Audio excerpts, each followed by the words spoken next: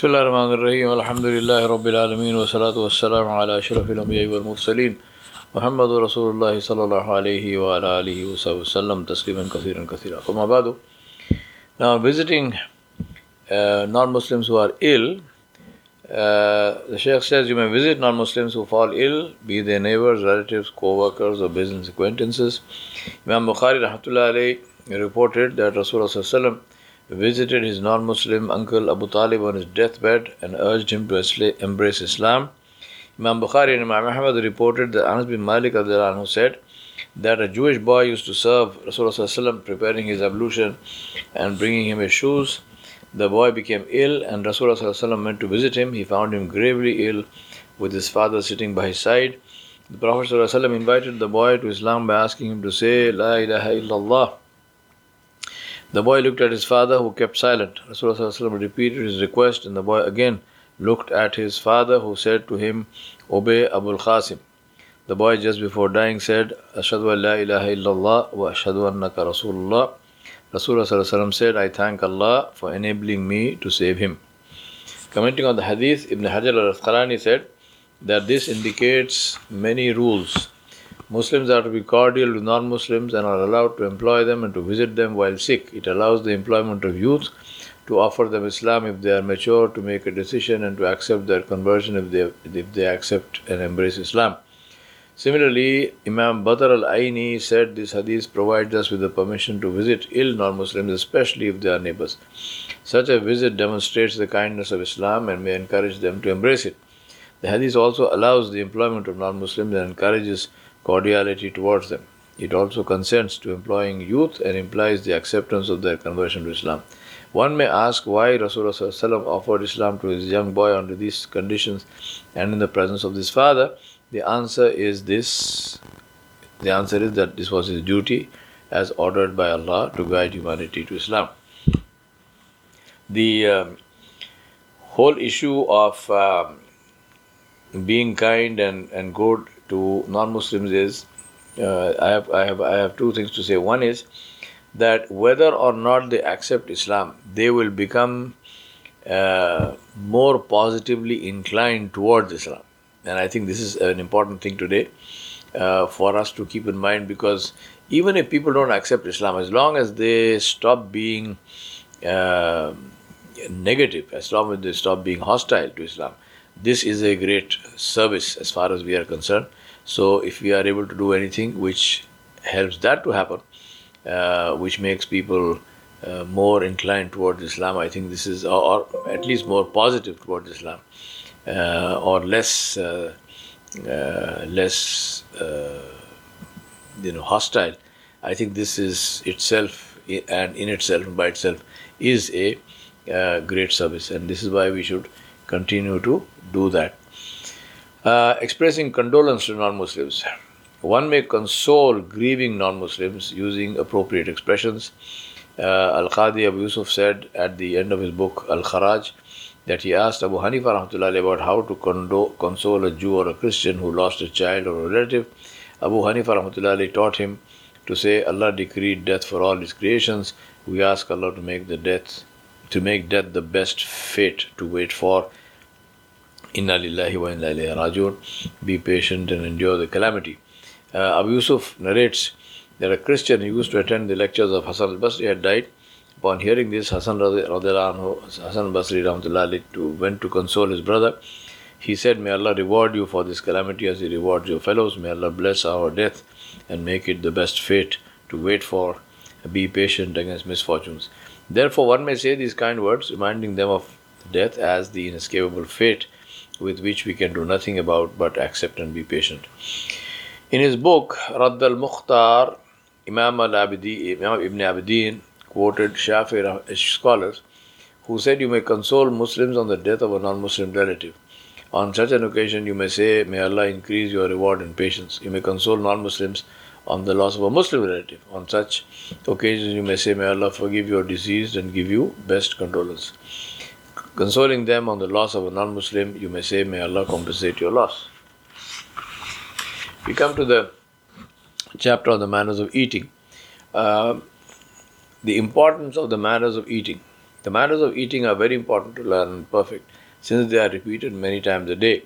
One must learn how to eat properly, whether eating alone, with family, or with friends. To avoid pretenses, you with your family should practice proper eating manners until it becomes a natural part of your behavior.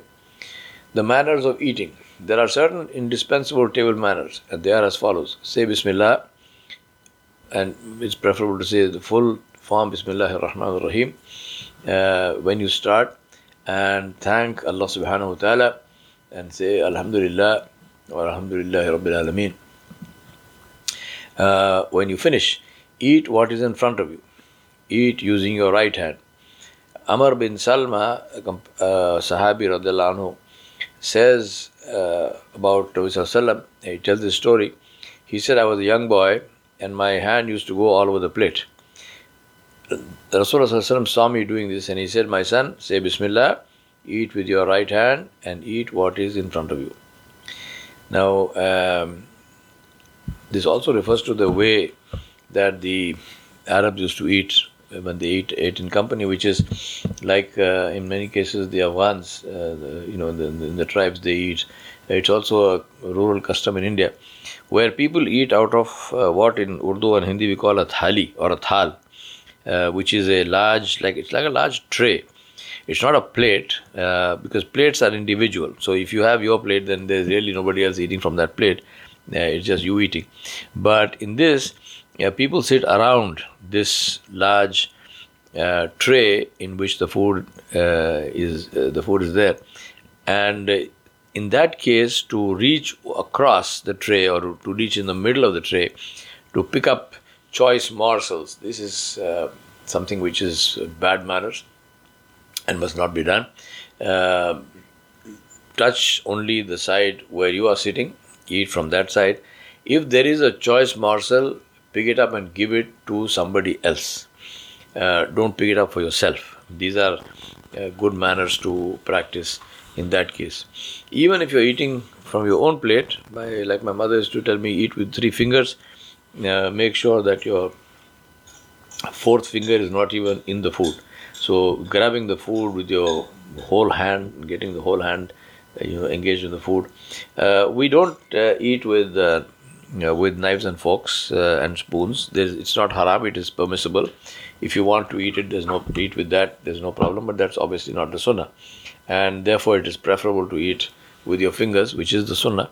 But for whatever reason, if you need to eat with the implements, this is not prohibited. To come back to the book, on another occasion, a hypocrite was eating with his left hand when Rasulullah saw him, and he advised him to eat with his right. The man said, I can't eat with my right. Rasulullah said, may that be so. And the hypocrite became paralyzed in his right hand. He could not lift his right hand again. The Sahaba of Rasulullah followed his example in stressing the use of the right hand while eating. So it says in Umar ibn al-Khattab's radiallahu anhu's khilafah, he saw a man eating with his left hand, and similarly advised him to eat with his right. The man said, my right hand is busy. Sayyidina Umar radiallahu anhu repeated his request, the man repeated his answer. Sayyidina Umar asked him, busy with what? The man informed him that it had been severed in one of the battles. He said, my right hand is not there, it's cut. Sayyidina Umar radiallahu anhu neglected himself, he blamed himself and reprimanded himself for neglecting such disabled people, and ordered the treasurer to give the man with a servant to help him. When eating with your hand, use 3 fingers with small morsels, lifting it gently with ease to your mouth. As I told you, this is how my mother taught me. Keep your mouth closed while eating to avoid unnecessary noises. Don't speak while there is food in your mouth. To eat on the floor is closer to what Nabi Sallallahu Alaihi Wasallam used to do. So, if you have spread a sofa or dastarkhan and eat, but there is no problem to eat at a table. Imam al-Ghazali said to eat at a table is to make eating easier, and there is nothing against it. Do not start eating ahead of the elders or the nobles, meaning people who are scholars and who are of higher status. If you are the elder, do not commence eating before everyone is at the table.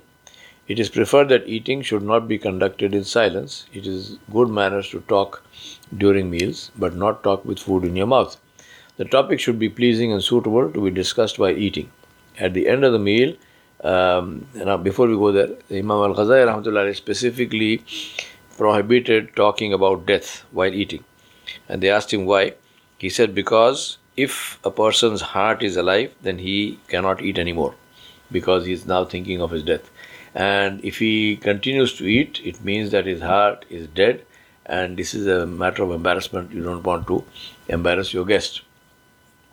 See the detail, see the subtlety, see the sensitivity of our scholars, in how much detail they thought about these things. SubhanAllah, may Allah be pleased with them, and may Allah subhanahu wa ta'ala reward them.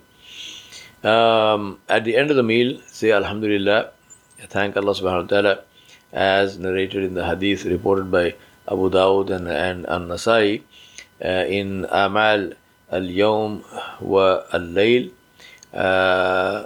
Praise be to Allah who fed us and provided us with drink and guided us to Islam. This is the dua that we Allahumma that we make at the end of the meal. Alhamdulillahi alladhi at'amana wa saqana wa ja'alana min al-muslimin. It is very appropriate to make a prayer for your host. Imam Muslim rahmatullah alayhi reported that Al-Miqdad ibn al-Aswad radiyallahu anhu narrated that Rasulullah sallallahu alaihi wasallam said, may Allah feed those who have fed us and provide drink to those who provided us with drink. Do not express your disapproval or dislike of the food placed in front of you. Or either eat it or pass it over quietly. Abu Hurairah radiyallahu anhu reported Rasulullah sallallahu alaihi wasallam never expressed his dislike of any food. If he liked it, he ate it. If he disliked it, he set it aside. One of the things I always remind myself in this context is to think about who is the one who's feeding me. The real one who's feeding me is not my wife or the waiter in the restaurant or my friend or whoever is there. The real Razzaq is Allah subhanahu wa ta'ala. So this food which is coming to me is coming directly from Allah subhanahu wa ta'ala. The person who's bringing it to me is just the means. The cook, whoever cooked the food and so on, these are the means. So if I'm expressing disapproval, if I'm saying, no, this food is not tasty, it has too much of this or too less of this, I'm really commenting negatively on the ni'mat of Allah subhanahu wa ta'ala.